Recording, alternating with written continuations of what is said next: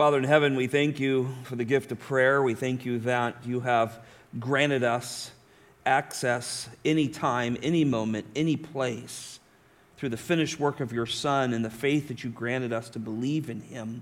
We can walk into your presence here on a Wednesday night with a good group of people gathered together, circled up, pleading with you, Lord, and you're hearing our prayers. What an amazing thing. And we thank you for that, Lord. Father, we do have heavy hearts when we look at the state of humanity. In one way, Lord, it shouldn't surprise us. The Bible says men will grow worse and worse in latter days. And yet, Lord, I think we're most hurt is the state of the church. They've abandoned the all-sufficient Word of God. They've twisted and turned it and make it work for them, Lord, versus what you've really said. And the church is not walking with you. And so we have no light in many lighthouses. And so we pray that the church would repent of its evils, turning away from a God that gave us all-sufficient Word for everything for life and godliness. That you would bring the church to repentance. Lord, we thank you that you love us and you have all things in your control. And so we pray for our government. It's moving quickly away from the principles they were founded on. We pray for our national and local leaders, Lord. We thank you for a governor here in Florida. We pray that he knows you. If he doesn't, we pray you would save him. But thank you for the kindness he has shown the churches in Florida. And we ask that you bless him for that, Lord. We pray that we would be a lighthouse here, both to our neighbors and to local officials, Lord, that they would know there's something different about Riverbend. We won't compromise, but we love you. And so, Lord, help us as we take that godly, biblical stand. Lord, thanks for each and every one that's here. We're so glad to see their faces, Lord. Now bless us with your word. In Jesus' name, amen. Leviticus chapter 7, verse 22 will be the verse we'll start in. We're going to finish the chapter 7 here, and then next week work our way into 8. I sure enjoy studying this book. I never thought I would love it as much as I do, and so I hope you're enjoying it as well. And we've just been working our way through the sacrifices. If you're not been with us or you want to catch up, I was gone for a few weeks. We've been working our way through the sacrifices and seeing all this wonderful foreshadowing of the Lord Jesus Christ. And each and every one of the sacrifices, we see the picture of the coming Messiah, of his work on the cross, his atoning work. And we see it in grain offerings and wave offerings and peace offerings and sin offerings and burnt offerings and so forth. Each and every one of them, we've seen Christ more clearly. When we get to the end of verse 7 here, chapter 7, we're going to start in verse 22 tonight. We start to see here where he's kind of cleaning up some thoughts to all those sacrifices. And so that's where we're going to jump off with. And with just 5 short thoughts here this morning. Number 1, or this evening, true worship comes from our inward being, our innermost being. True worship comes from our innermost being. Look at verses 22 through 25 with me. Follow along, Leviticus chapter 7. Then the Lord spoke to Moses, saying, "Speak to the sons of Israel, saying, you shall not eat any fat from an ox, a sheep, or a goat. Also, the fat of an animal which dies, or the fat of an animal torn by a beast, may be put to any other use, but you shall certainly not eat it.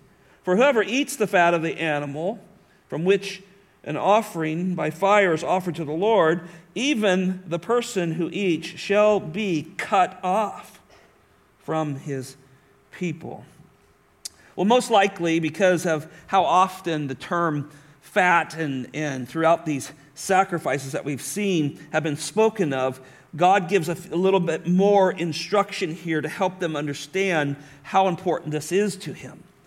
You always find fat and blood together in the sacrifices. God always talks about those together. They both have great meaning to them, and they're always connected in those instructions.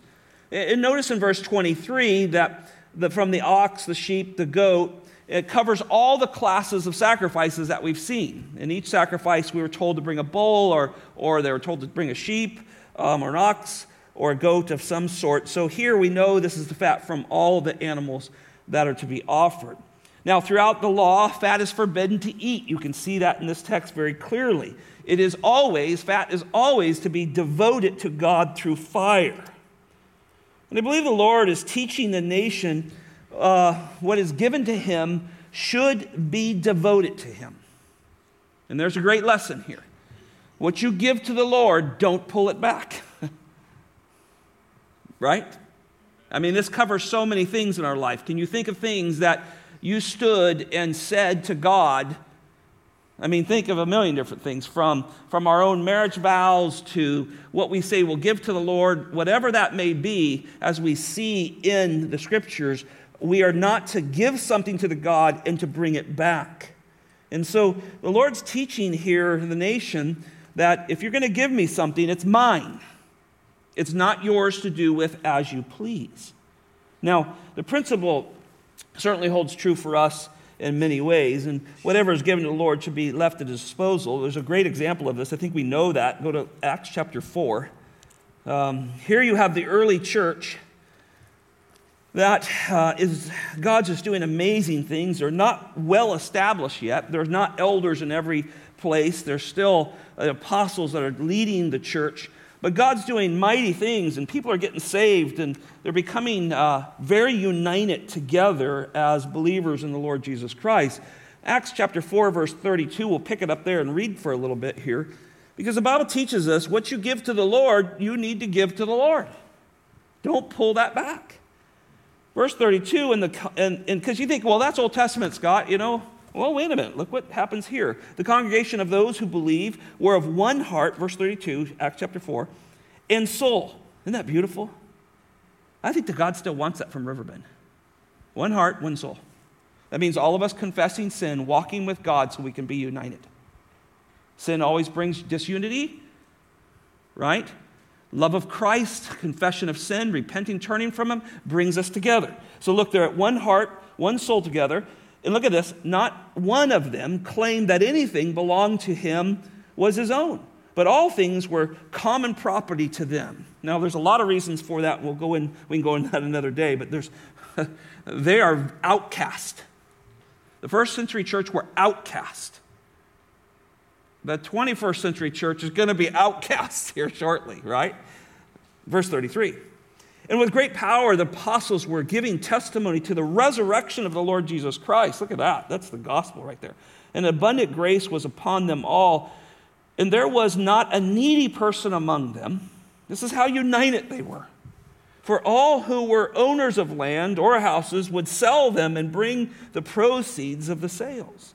And they laid them at the apostles' feet, and they would be distributed to each as any had need. Now Joseph, the Levite, the Cyprian birth, who was called Barnabas. First mention of brother Barnabas. And notice, you'll see what he's called by the apostles, which is translated son of encouragement. Any Barnabases in here? We need Barnabases in the church. You cannot have a church without Barnabases or Barnabasettes. We gotta have them, right? I hope that's your gift, to encourage one another. There's Barnabas, and notice he puts his money where his mouth is, and who owned a tract of land and sold it and brought the money and laid it at the apostles' feet. Little bad chapter break. Sometimes they put chapters because they were getting too long here. That's the chapter breaks are not inspired. But notice the first word of the next text. What's it say? But, oh no, here we go. Here goes the breaking of unity. Right? Sin gets in the camp. But a man named Ananias with his wife Sapphira sold a piece of property and kept back some of the price for himself. And with his wife's full knowledge, they did this together, and bringing a portion of it, he laid it at the apostles' feet. But Peter said, Ananias, why has Satan filled your heart to lie to the Holy Spirit? Wow. Man, you could hear a pin drop in that room. Why did this happen? And keep back some of the price of the land. While it remained unsold, did you not remain your own? And after it was sold, was it not under your control? Why is it that you have conceived, notice that term, James talks about the conceiving of sin in your heart, conceive this deed in your heart. And you have lied to men, you've not lied to men, but to God. And you know the rest of the story. Ananias falls down, breathes his last. Young men carry him out in verse 6. And about 3 hours later, because she didn't get the text, I haven't heard from him for a while, bringing it into this era, she comes wandering in. And such clarity here of what God thinks of when you make a choice to vow to God, to give something to God, and don't follow it out. Look at this. Why is it, verse 8, that you have agreed together to put the Spirit of the Lord to test? Such graphic display of writing here, right? Behold, the feet of those who have buried your husband are at the door, and they will carry you out as well. And immediately she fell off her feet and breathed her last. On your way back to Leviticus, it is just a strong reminder that God has reserved things for himself. And as you look in verse 24, even the fat of a dead animal was not to be used from personal purposes. He doesn't want that misused. He wants that particular fat. We'll talk about that in a minute. Why? So God has set a claim on this fat here in Leviticus chapter 7. And you say, why this particular item? Why this particular piece of fat? And we've talked about this before. There's fat that grows up among the organs there, and it's excellent. It's the best part of the animal. Well, first you must understand this fat is located in the innermost part of the animal. So I don't think it's difficult here to understand, at least, there's several other reasons, but at least to understand that the significance of this innermost desire of God for the innermost person, for the heart of the person, or the innermost part of the person, is God wants that. He's not asking for your kidney fat. Some of us have a little more of that than others. He's asking for your inner being. He wants that. He does not want it shared with dead things. He wants it shared with him. And truly, this reveals the heart of the one bringing the sacrifice. Am I willing to take the best of what God has given me and give it back to him? Instead of making that for myself. I would imagine that the godly Hebrews knew that they needed to spend this on God. And if you were a godly Hebrew, you would see this as, God, this is a joy to give to you. Because you have made a way for me to be right with you. You've made a way for me to be right with the God on the mountain that's full of fire and smoke and all the things that we're afraid of. You've become approachable now through this sacrifice, and I give it to you because I want that relationship.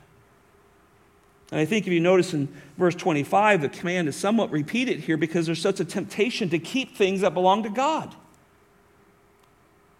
But notice the penalty. Notice the penalty of saying to God that I'm going to do this and give you this, that's complete excommunication from God's holy people. I'll tell you the seriousness about what God says. It really is connected to the gospel in so many ways.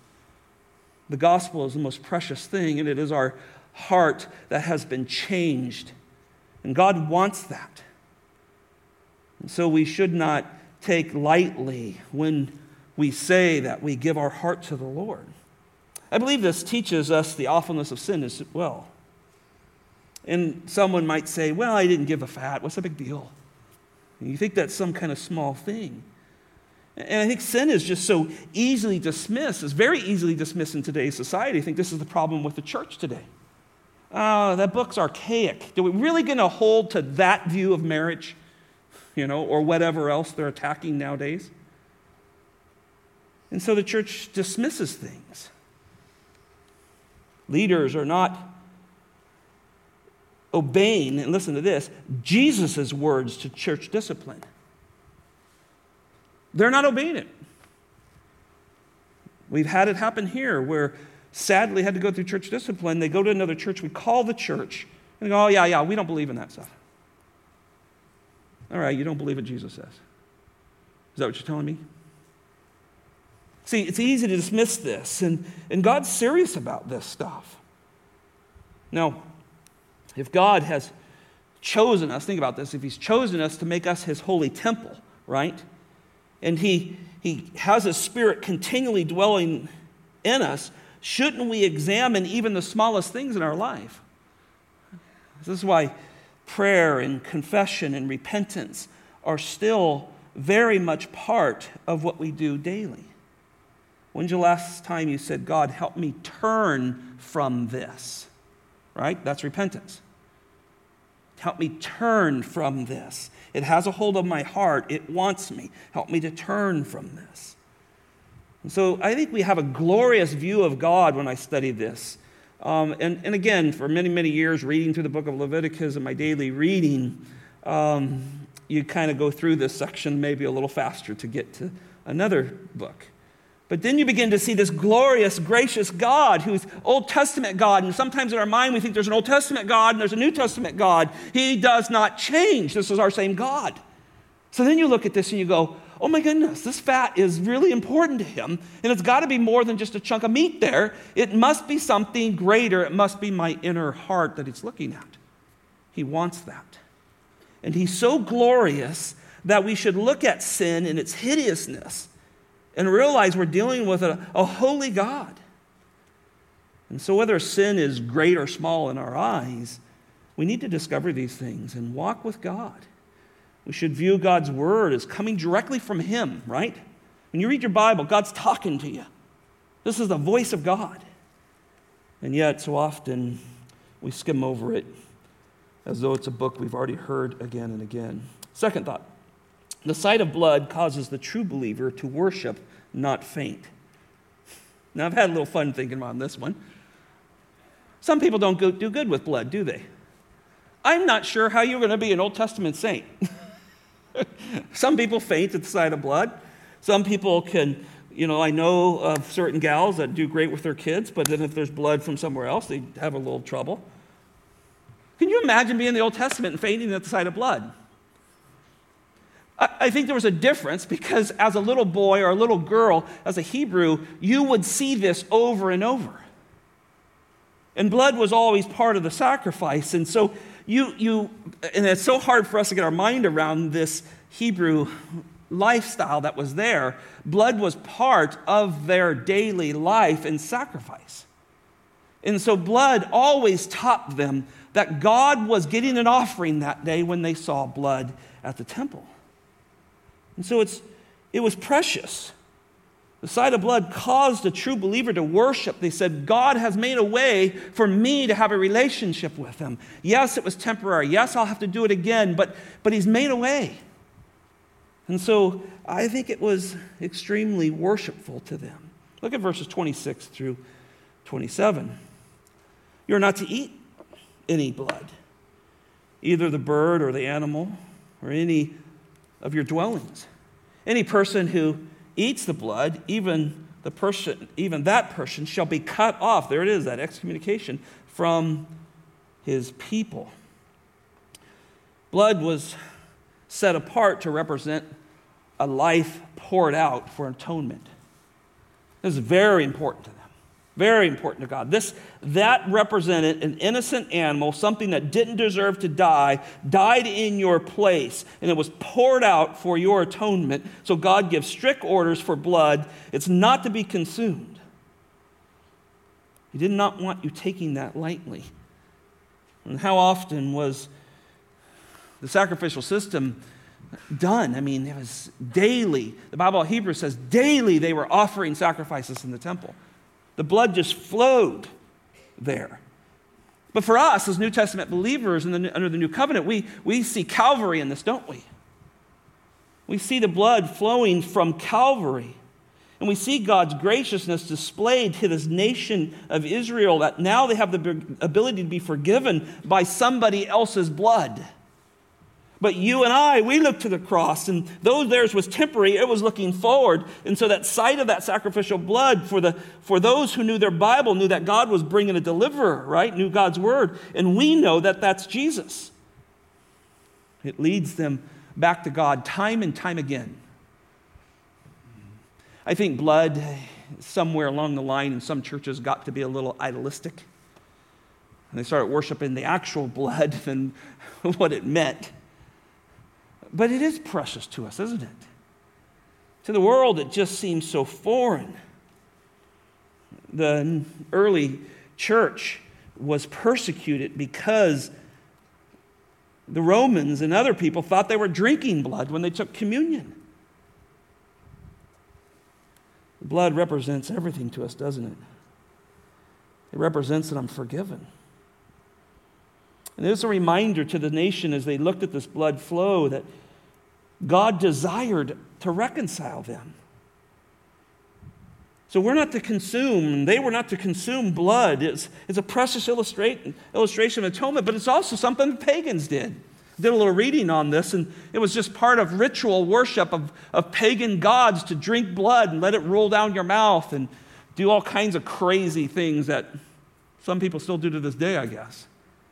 It was a pagan ritual. But to the Hebrew, it meant that somebody else's blood paid for your relationship with God, albeit temporarily, and this would be done again. It was very precious to them. And it's precious to God because 1 Peter says that the blood of Christ was precious to him. Look with me at Hebrews chapter 9. Because we have a far greater view of the blood, don't we, in Jesus Christ. Here in Leviticus, it's a shadow, right? It's a shadow of things to come, but it's a shadow of the final atoning work of the Lord Jesus Christ. Look at Hebrews chapter 9.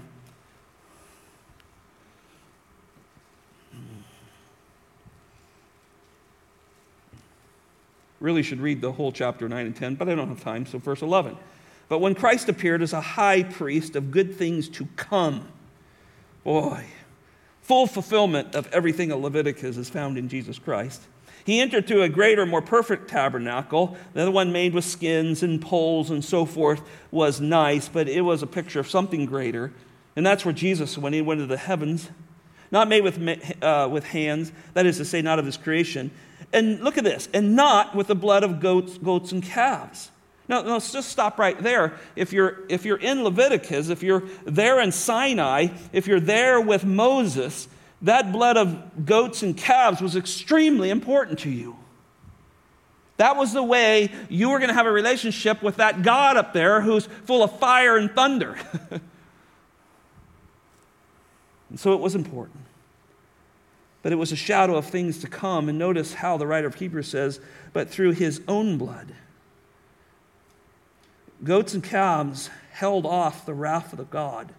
And it allowed Old Testament saints, true Old Testament saints, had their faith that God could deliver them.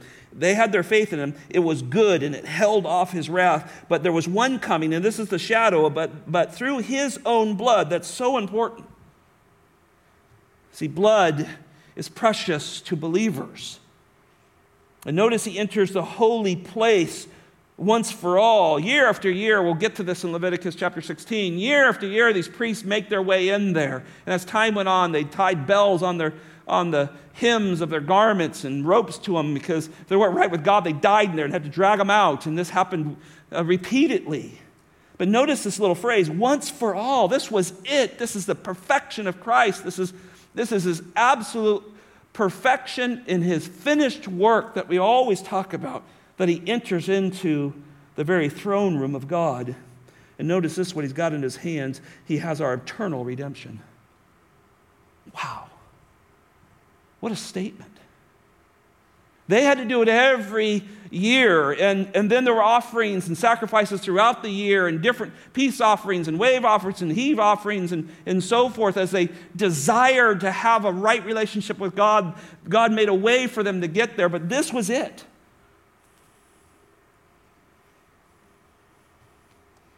Verse 13, for if the blood of goats and bulls and the ashes of a heifer sprinkling those who have been defiled have been defiled, sanctified for the cleansing of the flesh, if that worked. And it did. Don't miss that in verse 13. I wrote in my Bible, it did. They obeyed God, and it held off his wrath for that year. They were able to have a right relationship when don't dismiss this. This was God's plan in the Old Testament. It was pointing to something greater, but it worked in the Old Testament for them. But it wasn't the final plan, right?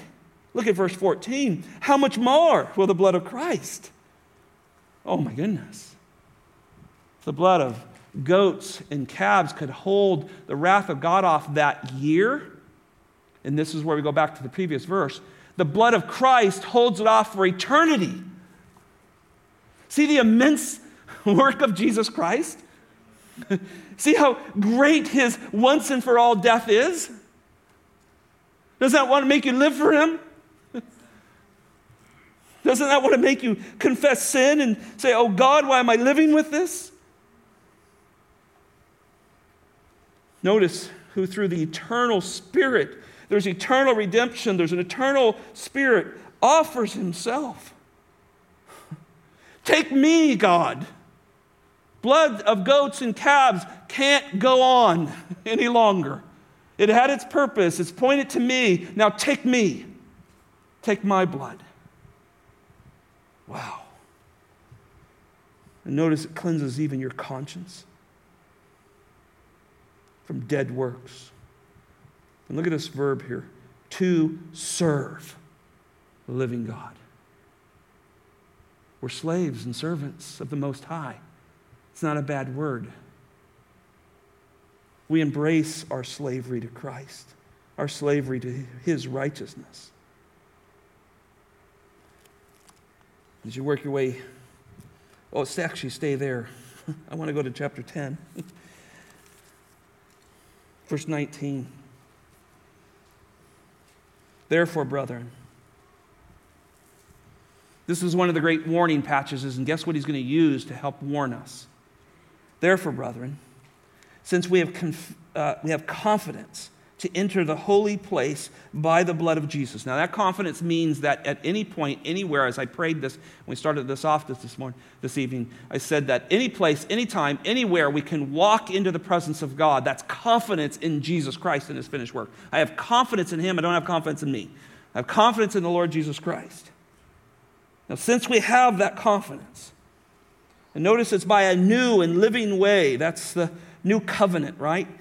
Which he inaugurated for us through the veil as he took it in. It goes back to the passage in Hebrews 9, right?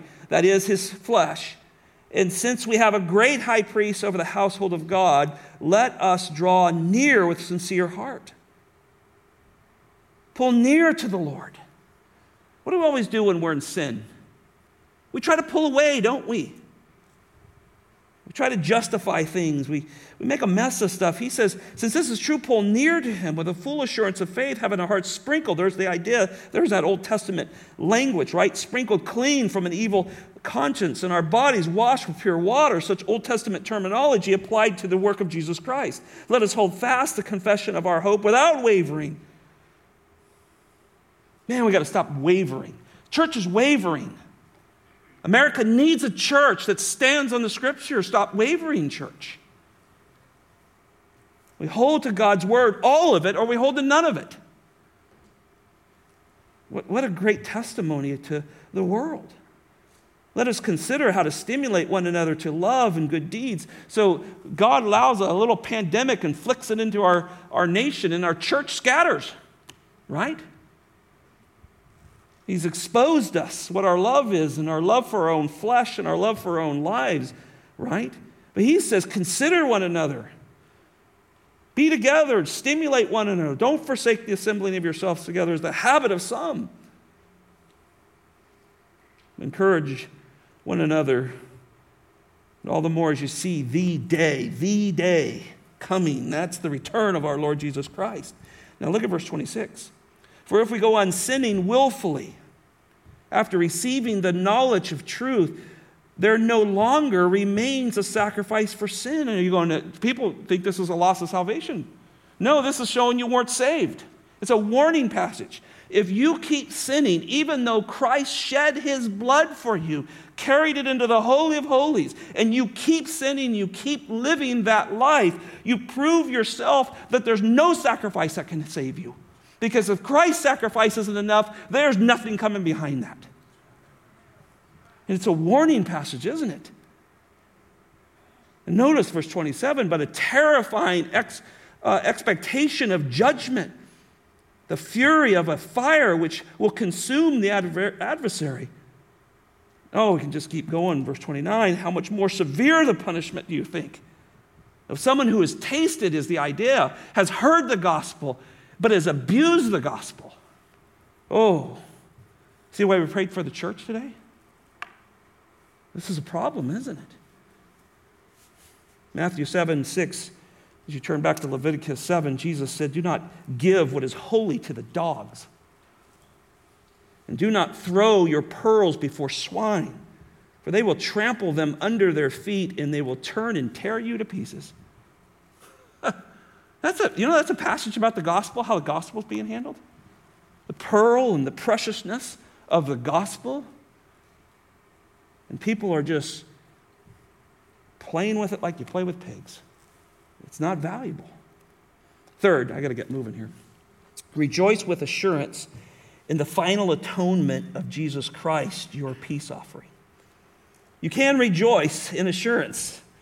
I really want you to rejoice in assurance in Jesus Christ, because he's your final peace offering. The true gospel always grants you assurance when you hang on to the true gospel, when you believe that you've come God's way, not your way. You don't abuse his grace in some way. You trust in it as your only hope, and you come to him. There's great assurance. Look with me at 28 and 29 as we turn back to Leviticus 7. Then the Lord spoke to Moses, saying, these conversations are happening in the tent of meetings, and Moses is hearing God speak. He says, speak to the sons of Israel, saying, he who offers the sacrifice of his peace offering to the Lord shall bring his offering to the Lord from the sacrifice of his peace offering. So the Lord wants this peace offering. In other words, he who comes to present a peace offering as his sacrifice needs to bring the required parts, the fat. He wants that, meaning he wants your inner person. So though the worshiper is in view here in this passage, now we're going to start seeing the priest and the role of the priest and his heart coming into this. In chapter 8 next week, we'll see the consecration of the priest here next. But look at verse 30 and 31 with me. His own hand are to bring the offering by fire to the Lord, and he shall bring the fat with the breast, and that breast shall be presented as a wave offering before the Lord. Verse 31, the priest shall offer it up. So now you see the handoff of the worshiper and the priest. So this is a real change, and 8's going to really expound on the role of the priest here. But now we see the worshiper handing off his offering to the priest, and the priest shall offer up the fat in the smoke on the altar, but the breast shall belong to Aaron and his sons. And so here this worshiper now has brought with his own hands this fat and this breast of this meat from this animal. And look, the true follower of God desired fellowship. We're going to meet some of these people. I can't wait. Some of the Old Testament people sit down and have a cup of whatever you're going to drink up there. Tell me what it was like. Did you go to the temple with a worshiping heart? I mean, tell me about your struggle. I don't know if we'll have this conversation or not, but it's fun to think about in this age. Maybe hear a seasoned Hebrew who really truly loved God and believed his commands, and how important it was that they came and did things God's way because they loved him. You can kind of see this is the idea of the way God presents it, right? They're coming with the eternal love of God, and it's most precious, and they're bringing that. And the fat, again, represents that deep-seated desire, affection for God. But notice now there's a breast meat that's giving here. And it's connected with the fat because that piece of meat's closest to the heart, I think. I think that's why. There's probably some other reasons. But then notice, you see that this breast piece is given to the priest. And it's first declared as an act of worship, to be reconciled to God. But now, as a peace, it's offered as a peace with God and to show the worshipers gratitude and love, but also it's given now to the priest to show his affection or thankfulness for the mediator, right? This mediator is going to offer this for me, but he gets to take this meat and feed himself with it. And certainly this is just a foreshadowing act of the Redeemer of Jesus Christ, representing the high priest and how he secures our joy and our reconciliation. But notice in verse 30, it's to be a wave offering. I think this is fascinating, and I read a lot on this, and there were several different views of what happens. We'll get to it a little more in Leviticus 10, but I think the idea as the priest was to take this breast meat and wave it east to west and north to south, and symbolically saying to all the ends of the earth, this is a witness that this offering has been given for this worshiper, that they desire to be right with a sovereign God who controls everything east to west, north to south. What a great statement. Maybe some of you need to bring a hamburger on Sunday morning before you come in. Okay, God, I'm serious today. I'm coming in serious. I'm not going to be thinking about work and all the issues I have going in my life. I'm come to worship. I don't know what you need to do. Most likely that's just prayer and saying, God, help me take Sunday mornings seriously so I can live for you on Monday mornings. Verse 31, notice the breast should belong to Aaron and his sons. I think this is a lesson intended to teach Israel, and I think according to the New Testament as well, that God desires for certain people to give up their secular occupations and devote themselves to the ministry of God's word. I think it's very clear here. It helps, and it's supported by these free will peace offerings that are given. Paul uses very Old Testament terminology. Look at 1 Corinthians chapter 9. We'll get to this in time in our Sunday morning series, but you've got to see the language. Now that you know Leviticus a little better, look at the language that's in here.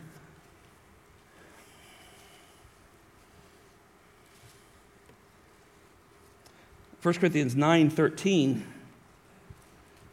Do you not know that those who perform sacred services eat the food of the temple? And those who attend regularly to the altar have their share from the altar? I mean, he's bringing this Old Testament principle right here. Don't you know this? I was here for a year and a half, and I taught the Pentateuch to you. You know this. He's telling them. Look at verse 14. So also the Lord directs those who proclaim the gospel to get their living from the gospel. Why is he doing that? We talked about this last Sunday. Because they're not giving to them. The richest church is not giving anything to the apostles. And remember the text Sunday? He's homeless, he's hungry, he's thirsty, he's dregs. Somebody texted this week and said, how's the dregs doing, brother? I said, we're hanging it, we're wiping stuff off our boots and moving along, right? So this is how they looked at him. By the way, look at those rest of those verses in that passage. I can't wait to preach them on Sunday. They're fascinating. But here we already have a principle. As you turn back to Leviticus chapter 7, is, hey, God asked these priests not to have land, not to have a heritage, that they were to devote themselves, to give up of their vocation, which is difficult. Some of us stepped off horses and did different things to walk into the ministry when we felt we were providing our own way. That was a hard thing to do for some of us. Trusting that God's people would give and you would make it. That's a huge step of faith when you go in the ministry. But God says, no, I want these men set apart. I'm not giving them any inheritance. I'm not giving them any land. They're going to be under your care, and as you worship me, they'll be cared for. Find a church that doesn't worship well, they don't take care of their pastor well. It just kind of goes hand in hand. Look at verse 32 through 34. You shall give the right thigh to the priest as a contribution from the sacrifice of your peace offering. And the one among the sons of Aaron who offers the blood of the peace offering and the fat, the right thigh, shall be his as his portion. Verse 34, for I have taken the breast of the wave offering and the thigh of the contribution from the sons of Israel from the sacrifices of their peace offering, and have given it to them, to Aaron the priest and his sons, as their due forever for the sons of Israel. Well, here this breast meat was given. But you go, why the thigh? I had to think about this one for a little while and do some reading. Well, why that thigh? We're going to get into later where they believe that the angel of the Lord, probably the pre-incarnate Christ, touches the hip of Jacob. But here, it's more the idea of this right thigh holds the weight of the animal. It's strong, right? And so here God says this represents this animal's strength. And to give that was saying, in a way, this is the act of dependency on the Lord. And so the worshiper, in essence, was saying, here is my person, body and soul. May my heart and my strength willingly see you as my Redeemer, one who can reconcile me. And so it looked to the strength of that. So this right thigh was given to the priest to sustain them because they were called into the ministry. And yet, once again, there seems to be a foreshadowing here of the Lord Jesus Christ, right, in this peace offering. Think about this. His complete submission to the Father's grand design of redemption, Christ presents himself as the peace offering. And listen, brothers and sisters, we should take great comfort in our security that our peace offering is in Christ, who took all of the weight, who he and the Father, in their counsel and purpose and love, acted together. And there's such an importance here that Christ takes the weight of that. And it was to be given, to be nourishing to the priest. So much more to be said on that, but my time is escaping. Look at number 4 with me. The believer priests live in light of their forgiveness. The believer priests, that would be us, live in light of their forgiveness. But let me use the Old Testament here as we go along, verse 35 and 36. This is that which is consecrated to Aaron and that which is consecrated to his sons from the offering by the fire of the Lord in the day when he present them to serve as priests to the Lord. These the Lord had commanded to be given them from the sons of Israel in that day that he anointed them.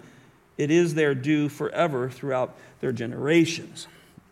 These verses sum up a lot of the preceding verses, the anointing of Aaron and his sons, and then look forward to chapter 8. We'll get into that more. But here we begin to see the privileges and duties of these anointed men that are given to them to serve God in this unique way. And what God has been doing all along with the law and now with Aaron and his sons is he has been explaining the office and duty of the person before they actually enter it. He hasn't even started this. Remember, they're still not doing this yet. This is now handed down from God to Moses. They're not doing this. But before it ever happens, God has given a full explanation. So God tells the priests what their work shall be and what their benefits are before he consecrates them to the office, which will be more defined in chapter 8. But I think that's just like God to display the gospel before we received it. Many of us, before we were saved, heard the gospel, right? He's always done that. Genesis chapter 3 is a very, very clear picture of the gospel. And we're not sure anybody's saved then, right? God always gives out his truth ahead of time. So God's setting forth before the sinner a shadow of a full provision that will be completed in the Lord Jesus Christ. And he's really exhibiting the ease of his yoke, right? Jesus in Matthew 11 says, take my yoke. Take my burden. Now, this is, of course, even before the cross, but it's all looking forward to that. But when I thought about this, I thought, Lord, to bear your sins and not have any way to reconcile with you as an Old Testament saint, that would have been overbearing. So even in the Old Testament, God made a way where the burden was not terribly heavy. They could come to God, they could offer the way he told them, and they could have a right relationship with him. Does that make sense? I'm seeing this way deeper than I've ever seen it before. I'm seeing the graciousness of God in Leviticus like I've never seen it before. I thought, oh, Lord, you made a way. You were so kind to them. Can you imagine being an Israelite and looking at that mountain going, yeah, we're toast? That's what you would think. Until God begins to speak and say, no, I got a great plan. How you can be right with me. And it's pointing forward to even a better one. That's grace. That's the grace of God. And he's doing that to put on display his love for his people. And he does this throughout the Scriptures. You can trace the hand of God and his kindness to his elect all the way through the Scriptures. Look at verse 37. This is the law of the burnt offering and the grain offering and the sin offering and the guilt offering and the ordination offering and the sacrifice of peace offering, which the Lord commanded Moses at Sinai in the day that he commanded the sons of Israel to present their offerings to the Lord in the wilderness of Sinai. Here the priests are given charge, right? We're about ready to see that in chapter 8. They're given charge to do this. They're to make no changes. Notice that in verse 37. Don't make any changes to my command. Don't change how you're supposed to sacrifice and how you're supposed to observe. We're going to see in Leviticus chapter 10 what happens. What's that guy's? What are their names? Nadab and Abihu. What did they offer? Strange fire. God says, you're done. I mean, he says, look, don't change this. This is what verse 37 is about. I'm giving you my perfect command. Don't mess with it.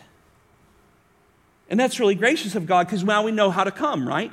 I think it's very gracious the way God has laid out that there's a way to God. There's not many different ways to go try to figure out on your own or do something different than the other guy. He's given us a clear way to come to him. It's through Jesus Christ because he is the truth and the way and the life, right? But that's the gospel, isn't it? John said in chapter 20, verse 31, he said, these things have been written to you so that you may believe. Don't change them. Don't mess with them. Don't twist them. Don't make them out to be some kind of excuse or some way you want to handle things. Believe, and that's how you come to me. And that believing, you may have eternal life. See, the Lord just leaves no doubt of how to come to him. So God doesn't change his mind because he's perfect in all that he does. So he's absolutely in need of no change, thus he's immutable. John 14:2, remember this? He tells them in the end of 13, I'm going to die. They start freaking out. He says, hold on. Peace I give you, peace I leave with you. He begins to tell them he's going to return. But in the middle of that, in John 14:2, he says this, if it were not so, I would have told you. I really learned to love that phrase. And I think I got to use it more in counseling. When somebody says, well, I think we can do this. Well, if it were so, he would have told you. That's not what he told you to do. You think that's good counsel? Well, I don't think that's the way we should do it. Well, I'm trying to be really loving and caring with you, but if it were not so, he would have told you. Here's what he says about marriage life, raising kids, living in a perverse generation, right? He's given us instructions of how to live, and if it was something different, he would have told us. And so he tells the disciples, yeah, that's the way it's going to go down. I'm going to die. You're going to all flee, but then I'm going to come get you. And if it was different than that, I would have told you. What a great counseling verse. If it were not so, I would have told you. This is what the Bible says. If we take a hard, fast rule and say, I'm going to read the Bible this way. This is what God says. This is what I'm going to do. Boy, good things would happen. Notice in verse 38, again, he gives the reminder of how God desires to receive atonement from sinners. He desires this. He wants to bring them back into a right relationship, although temporarily, because the Savior's coming. He wants that. And so God's making known the need of atonement in light of the awfulness of sin. Remember, just not very long before this passage, they're bowing down to a golden bull calf, right? In utter, godless, sickening sin to what God just did for them and released them from slavery. They knew the awfulness of their sin. And now here's this holy God saying, hey, you bunch of calf worshipers, I got a way for you to be right with me.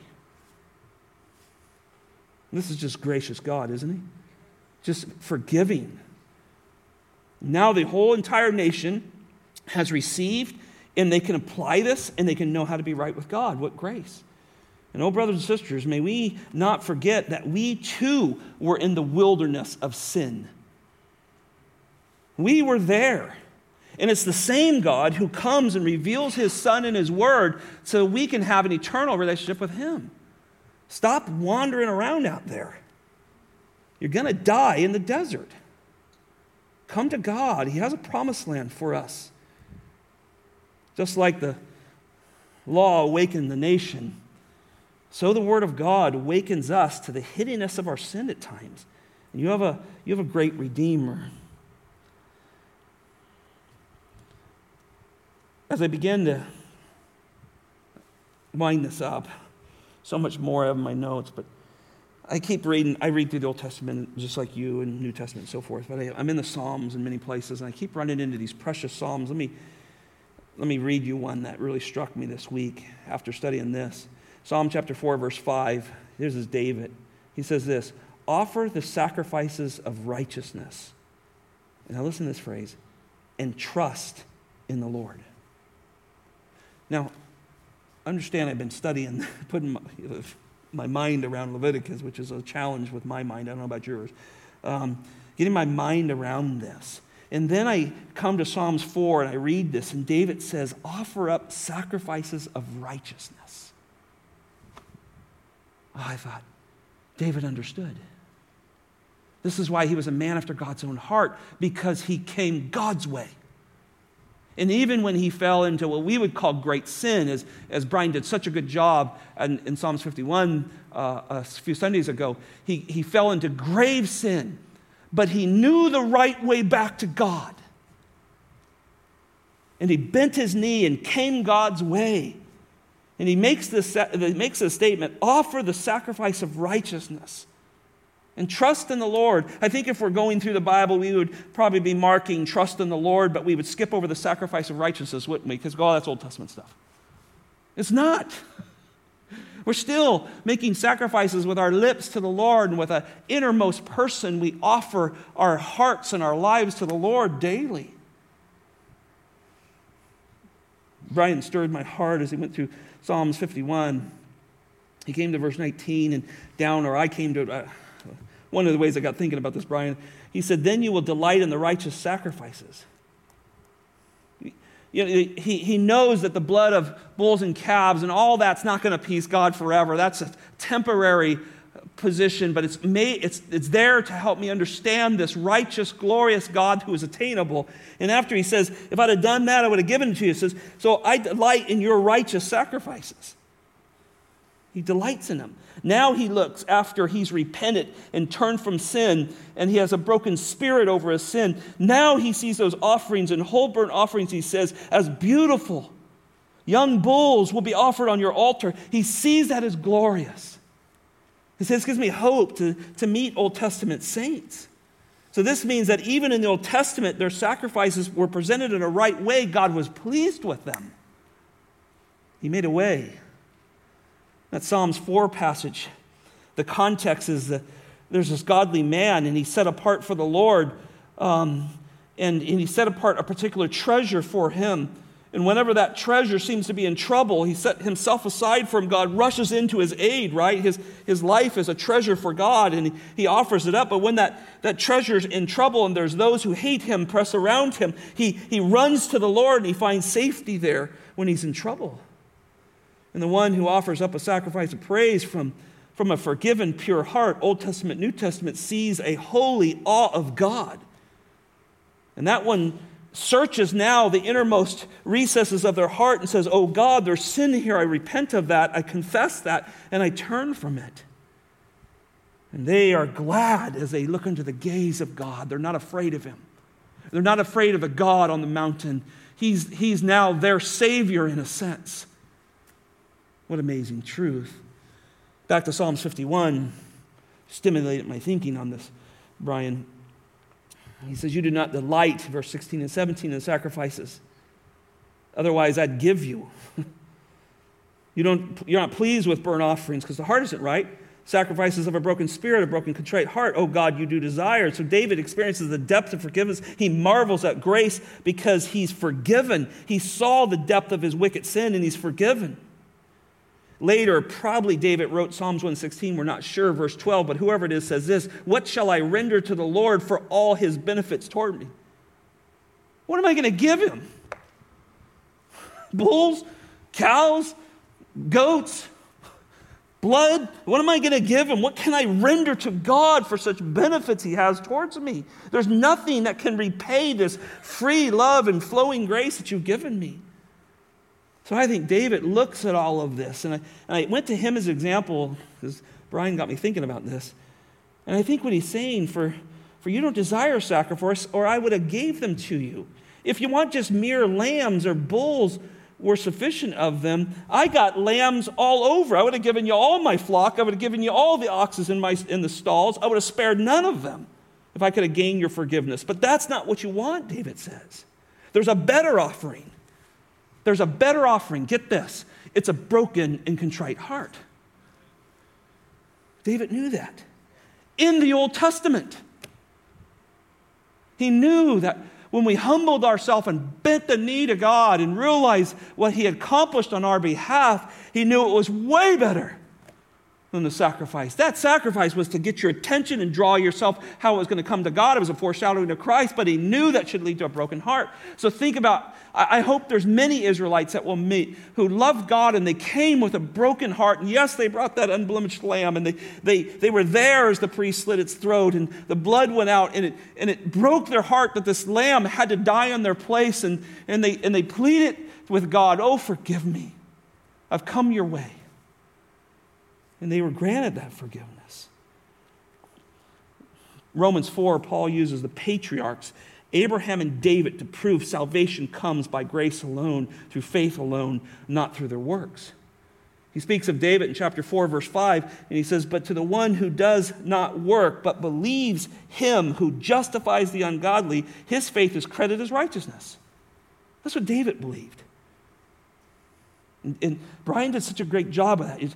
It's such a reminder that God forgives and he accredits righteousness even where it's not deserved. But he grants the faith to believe that. So just as David also spoke of the blessings, now he turns to Psalms 32, that God had accredited this righteousness apart from works. He said, blessed are those whose lawless deeds have been forgiven. He uses the word lawless. I broke the law. I murdered, committed adultery, lied to the nation, right? He says, blessed are those whose lawless deeds have been forgiven, whose sins have been covered. Blessed, listen to this, is the man, woman, child whose sin the Lord will not take into account. What beauty is this? 5, just closing. Just to wrap this all up and put it around Christ, Ephesians 5 says, therefore be imitators of God as beloved children, walk in love just as Christ loved you and gave himself up for us. Listen to this, an offering and a sacrifice to God as a fragrant aroma. So when we look at these sacrifices and study this, we go, all right, Lord, where's my role to display Jesus Christ? Husband, father, church member, godly person in this world. Those are all Jesus, right? In a sense, right? Ephesians 5 tells husbands, love your wife as Christ loves the church. He is our example. Wives, you're to adore Christ. You're to adore his church. You adore Christ, so you adore his church, so you adore his husband. And if you don't adore your husband, it's really clear you probably don't adore the church. I mean, he makes that connection there, husbands and with Christ and wife with the church, but it's all centered around the Lord Jesus Christ. And then as we'll get to in time in 1 Corinthians 12, man, the body of Christ is what we represent. 1 Corinthians chapter 12. I got to quit. Oh, this is good stuff, isn't it? All in the end of Leviticus, right? What, 12 verses? Father, thank you for your graciousness to us. Thank you that we can read the book of Leviticus and be blown away by the glory of Christ. You're good, God. You look at wretched sinners and desire to reconcile them and not leave us to our just due penalty. You have always faithfully brought us to yourself. Whether it's a sinful couple in the garden who you slay an animal to cover them with its skin, all the way down to each one of us who by your sovereign grace receive faith to believe, confess, and repent and walk with you. You prove that you are a reconciling God. So Lord, help us be people who have the ministry of reconciliation. always reconciling with one another, being ministers of reconciliation, teaching other people how they can be right with God. We love you, Lord. Thank you, Lord Jesus, for being the ultimate final sacrifice for us. In his name, our Lord and Savior, we say amen.